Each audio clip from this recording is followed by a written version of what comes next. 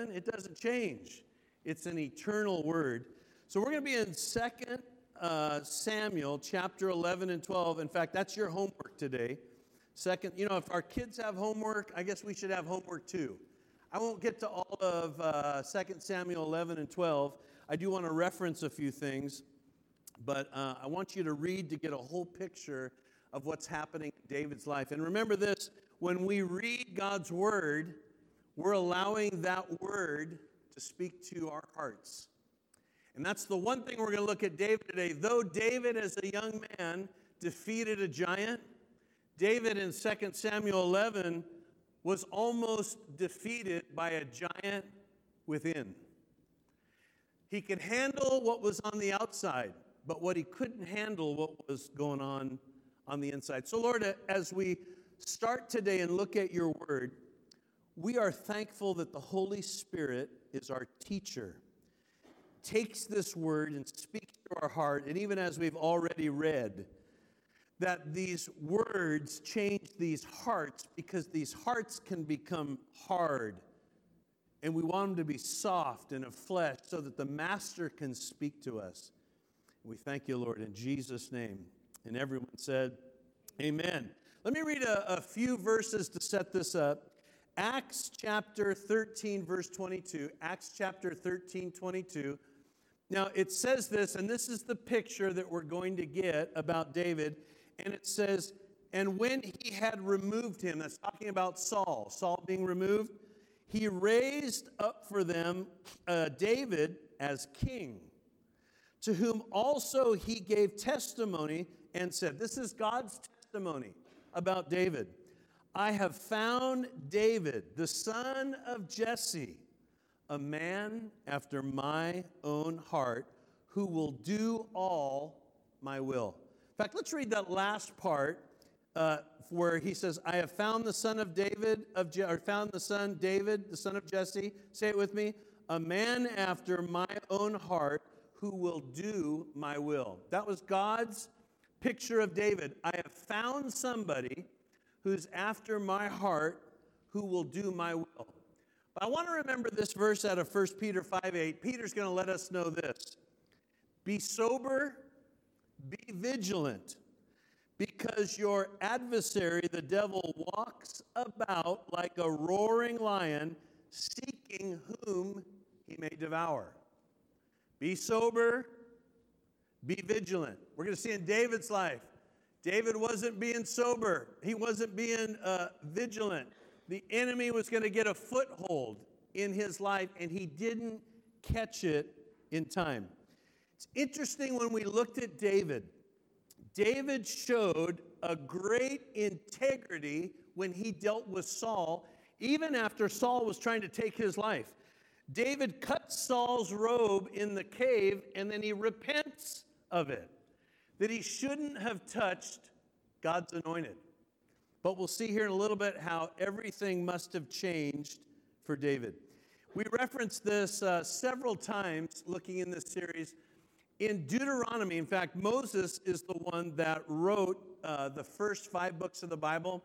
But in Deuteronomy, before there was ever a king of Israel, it was written that the king who would be appointed was to take the law, and they were to write out a copy of the law for themselves.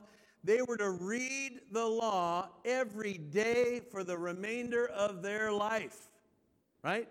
Every day for the rest of their life. And in doing that, it would prolong their kingdom. It would prolong the kingdom with their children. As we know, and we see today, any political party, any politician, they'll say whatever they want to say just to get in office, and the minute they're in office, they plan on staying in office. They don't want to give up that position. Well, when a king hears, I'll prolong my kingdom if I do this, that was the command. Take God's word. Read it every day. Have it with you every day. Read it over and over every day. Shouldn't that be our charge as well? In fact, look at your neighbor, say their name real quick, and if you don't know them, introduce yourself. Your charge is to read God's word, right? Every single day, out of a relationship right? Out of a relationship with the Lord. So in 2 Samuel chapter 11, verse 1, I just want to read this one verse, and then again, your homework is reading 11 and 12. I'll paraphrase it real quick. But I want to read this one verse, and it says this. It happened in the spring of the year, at the time when kings go out to battle, that David sent Joab and his servants with him and all Israel, and they destroyed the people of Ammon and besieged Rabbah. But David remained at Jerusalem. David should have been with the rest of the kings, right? It's battle time. But he sends somebody with their servants and all of Israel in his place. He didn't go out to do what he needed to do. I had sent you an email this week. You know, when Michelle and I used to direct camps, we did youth camps. And we would do fall retreats, we would do spring retreats, but then we had the big summer camps. And I remember I used to go to camps and they would read the rules to these teenagers, like 37 rules. Let me tell you, you don't remember one of them, and these kids don't remember one of them. So I remember breaking all of those rules and guidelines down to 5, but the very first one was be where you're supposed to be, when you're supposed to be there. If it's devotion time, show up, right? That gets you out of trouble. If it's time to eat, show up. Oh, I don't like the food. Show up anyways. Put mustard or something on it. It'll change the flavor of it. Be at services. When it's time to go to bed, go to bed. When it's time to go to activities. In fact, you'll stay out of trouble if you just do those one things. Be where you're supposed to be, when you're supposed to be there. And I was so glad during 3 years of all of these camps and kids, there was only one kid that I had to send home from camp. That was because they climbed a 90-foot pine tree at the top. I figured if I don't send them home, I'm going to get in big trouble. Be where you're supposed to be. You know, nobody likes discipline, do they? Nobody likes discipline. Let me tell you, it's different nowadays. I don't know if any of you grew up. I grew up single mom, 3 boys. And discipline was different. Discipline was anything that she could grab to get us. If it was a Hot Wheels track, if it was a spoon, if it was whatever she could, if the Irish Spring soap didn't work, it was liquid Lysol in your mouth. Anything that she could find to keep us in line. My kids still shudder when I tell them that I used to go to bed, get in trouble, go to my room, and go to bed without dinner. They're like, Mom did that? Isn't that child abuse? You mean she brought you food later? No, you didn't eat. Anybody ever go through that? And I still remember getting sent to my room, no dinner. I couldn't watch the Brady Bunch, and I couldn't watch Emergency. And I was so upset, and I was planning on running away. I figured, this is life, right? Life is over. Nobody likes discipline. But discipline, instruction, is what directs our life, right? It might not feel good at the moment, but it gives us direction. Well, when we read a little bit about David, it sure seems that David decided on his own to be at the wrong place at the wrong time. Most Bible scholars will say David's about 60 years old. Let me tell you, and he has lived an active life. Boy, here's a young man that worshiped God, a young man that killed a lion and a bear, a young man that took down a giant named Goliath, anointed to be king, worshiped before the Lord, wrote worship songs, worshiped before Saul, saw a depressing evil spirit leave because of his worship, was on the run for 14 or 15 years in the wilderness, trusted God all along, built up his mighty men. He's had so much going on. He was anointed king and then proclaimed king in 2 Samuel 5 over the north and the south. He's done it all, but he's not where he's supposed to be. You know, there's an old Jewish tradition that said in the nation of Israel, in the middle of the night, if there was a wind, and from the palace they would hear the wind chimes, they knew that David was probably awake and he was reading the scripture, praying and worshiping the Lord. Now, that's a Jewish tradition, that if there was chimes, that it was known that David would have been awake and worshiping. Well, in this situation, David's not where he's supposed to be. In fact, I just want to kind of bullet these before we move on. David stays in Jerusalem, and he gets up, and he sees a woman taking a bath.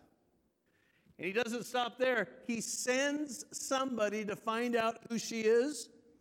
And then when he finds out who she is, he knows that it's another man's wife, and he has her sent to him. He sleeps with her. This is the Bible. Just so I'm not reading out of some new movie miniseries script. This is the Bible. She becomes pregnant. He brings her husband back from the war, thinking that he'll go in at night and be with his wife, and he can blame the pregnancy on her. The husband doesn't do that. In fact, he sleeps outside of his house, because how should he go and enjoy his home when his fellow brothers are out sleeping in the fields? David then gets him drunk and sends him to his own house. I'm still reading the Bible, right? It's in the Bible. 2 Samuel 11, right? This is Bible. He gets him drunk, and the guy still doesn't go in the house. Falls asleep on the outside. So David sets in motion the plan for his murder on the battlefield. That in the fiercest of battle, at the right time, all of the men are supposed to step back, and Uriah, his name, is going to be struck down. That's exactly what happens. He's set up. He dies. David then moves Bathsheba into his home. And David thinks it's all hidden. It's all covered over. Only a couple people know. Nobody else knows. But you know who knows? God knows. In fact, one of the last verses in there, in 2 Samuel 11, says, it displeased the Lord.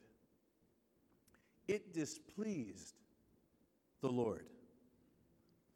David lingered when he shouldn't have been out in the battlefield, and he gave into temptation. There was a pastor years ago named Roy Hicks Sr. Some of you may have known the name. In fact, he used to tell men this: you get two looks. If a woman comes across, you look at her, and then you look away. Don't give into that temptation. David tries to cover up his sin, to hide his sin. He doesn't think anybody sees. He should know that God sees. He should have known that God saw what was happening with Saul, and that's why he chose somebody else. And so when David thought it was all over and nobody knew, here's what God does.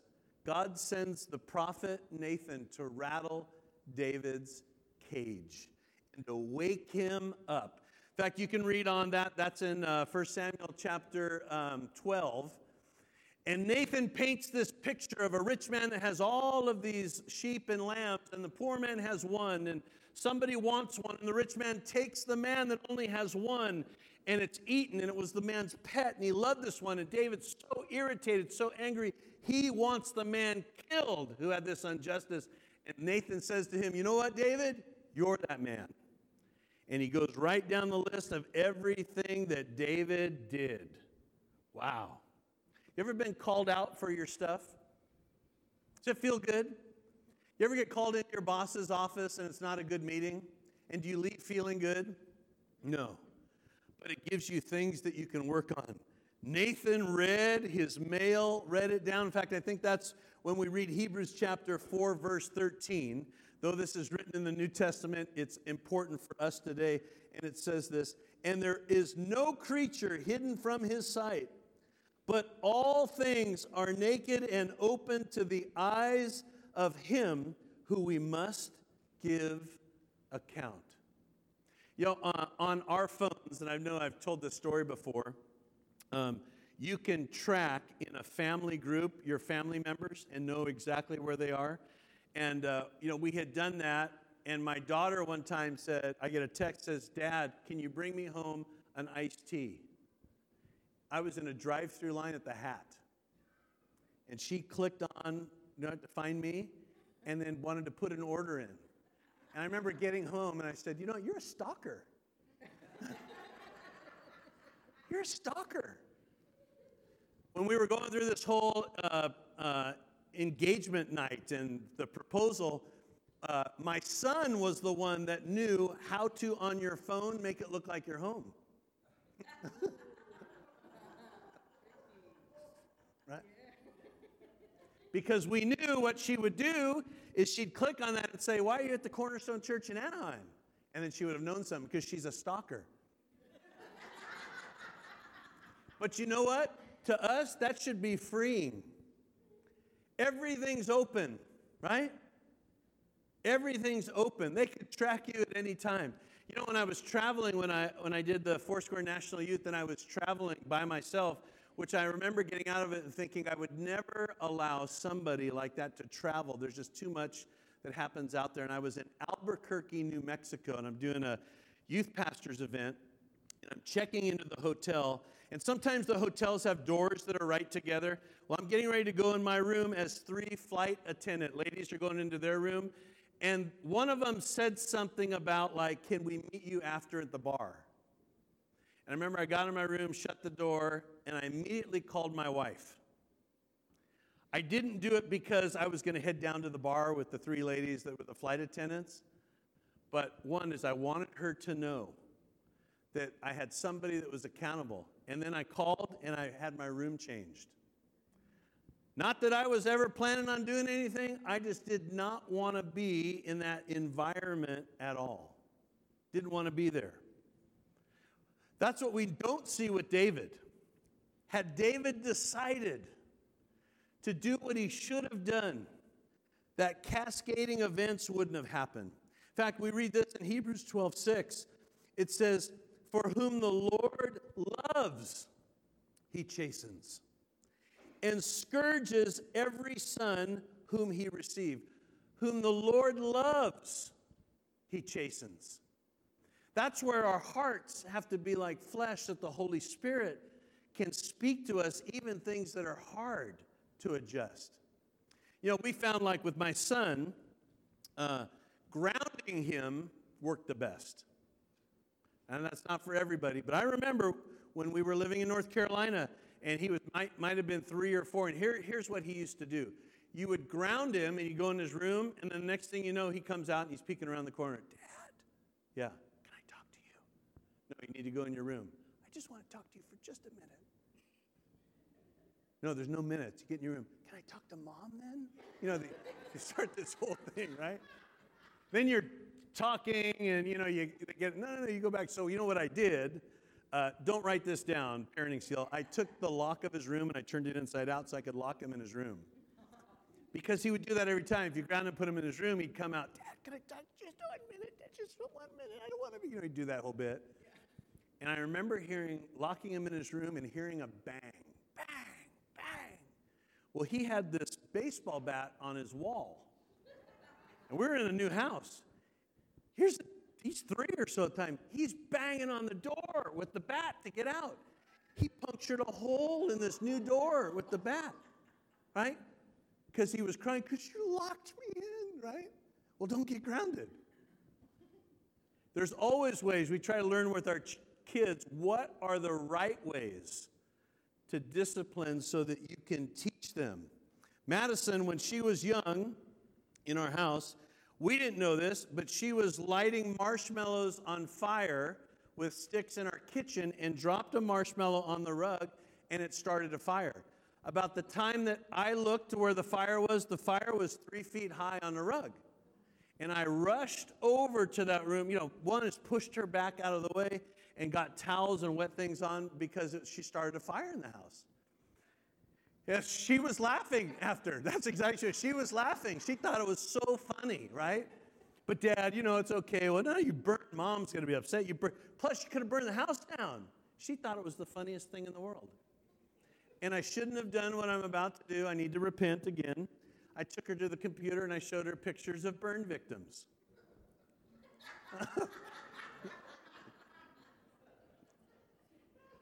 We never, ever had a fire in our house ever again. And if you email me, that's so, it was like, she's laughing. She's setting the house on fire. It's funny. No, the Lord does that to us because he loves us. Had the Lord not loved David, he wouldn't have sent Nathan. When the Lord sends people across our path that have a word that maybe we just don't like to hear, we always go back to say, that's the Lord trying to get our attention. And I want the Lord to do that so that I'm listening. And if I'm not listening to the Holy Spirit and he uses somebody else, I pray he uses somebody else, that my heart doesn't get hard, that I'm not listening to anything, because that's what we see in David's life. In fact, the real ugliness of David's life could be said in this way. David probably thought, I can have whatever I want, whenever I want, because I'm the king. The wrong actions and the words to say. But the story doesn't end there. The story picks up in Psalm 51. That's where I'd like you to turn to today. I want to focus on David's heart. Remember, he was a man after God's own heart. So what is the Lord going to require? We saw that the kingdom was stripped from Saul and given to David. But listen to what David writes, and I want to read about 12 of these verses in Psalm 51. In fact, many of your little headlines will say, a psalm of David when Nathan the prophet went to him after he had gone into Bathsheba. So it says this, have mercy on me, God, according to your loving kindness, according to the multitude of your tender mercies. Blot out my transgressions. Wash me thoroughly from my iniquity and cleanse me from my sin. For I acknowledge my transgressions, and my sin is always before me. Against you, only you, have I sinned, and done this evil in your sight, that you may be found just when you speak, and blameless when you judge. Behold, I was brought forth in iniquity, and in sin my mother conceived me. Behold, you desire truth in the inward parts, and in the hidden part you will make to me known wisdom. Purge me with hyssop, and I shall be clean. Wash me, and I shall be whiter than snow. Make me hear joy and gladness, that the bones you have broken may rejoice.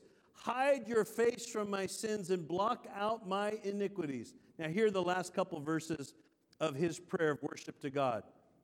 Create in me a clean heart, O God, and renew a steadfast spirit within me.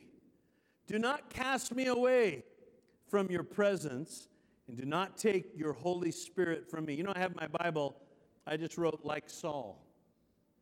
He saw exactly what happened to Saul when the Holy Spirit left him. And that's why he put, do not cast me away from your presence. Do not take your Holy Spirit from me. Restore to me the joy of your salvation, and uphold me by your generous spirit. You know, the more I went through what David prayed and what David mentioned, is I find this: David does not say anything in there or make any excuse.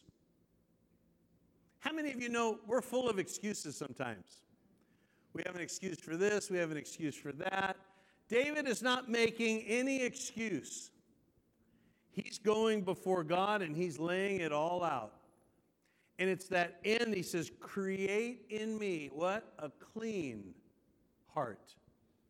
Boy, you go back and you say, he saw somebody, inquired about her, knew that it was a married woman. He brought her to him. She became pregnant. He tried to deceptively get the husband involved, got him drunk, had him killed, moved her in, right? But the Lord knew. So David is saying to all of that, create in me a clean heart. He's not saying, God, and let me keep my kingdom.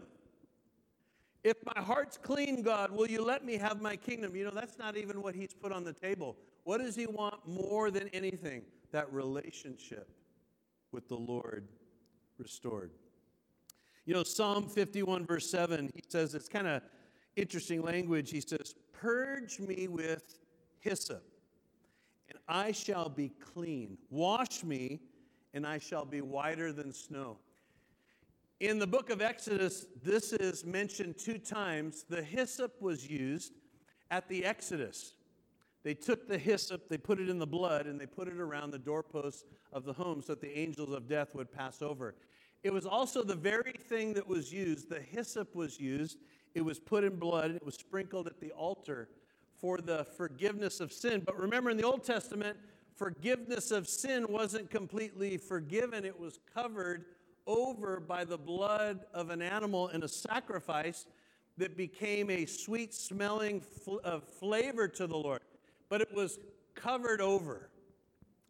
But David says this, he says, purge me with hyssop, and I shall be clean. Wash me, and I shall be whiter than snow. The whiter than snow happens to us as people that can confess our sins because Jesus paid the price and shed his blood for our sins. In fact, one of the things when we read this about Jesus, what becomes so powerful is that we can go to him when we blow it. And we can confess to him our sin. Do you know Jesus was around women and was never confused of anything with temptation? Do you know Jesus was able, and I don't know how he did this, he was able to get angry. And the Bible says he didn't sin. That's hard to do, isn't it?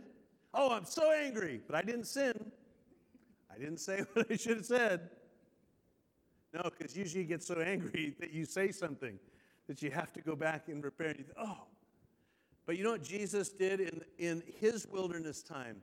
Under the pressure of temptation, he said 3 words every single time that got him out of the temptation.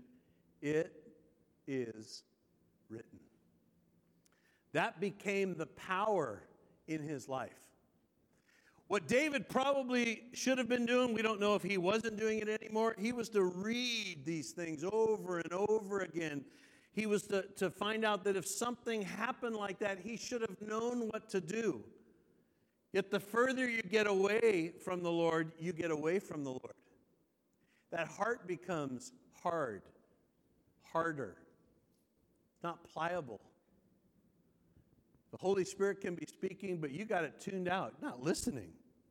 What Jesus was wanting to know is the written word becomes, like we read it in the scripture, it becomes a washing of the water in Ephesians by the word of God. Or it actually does its part of like scrubbing us.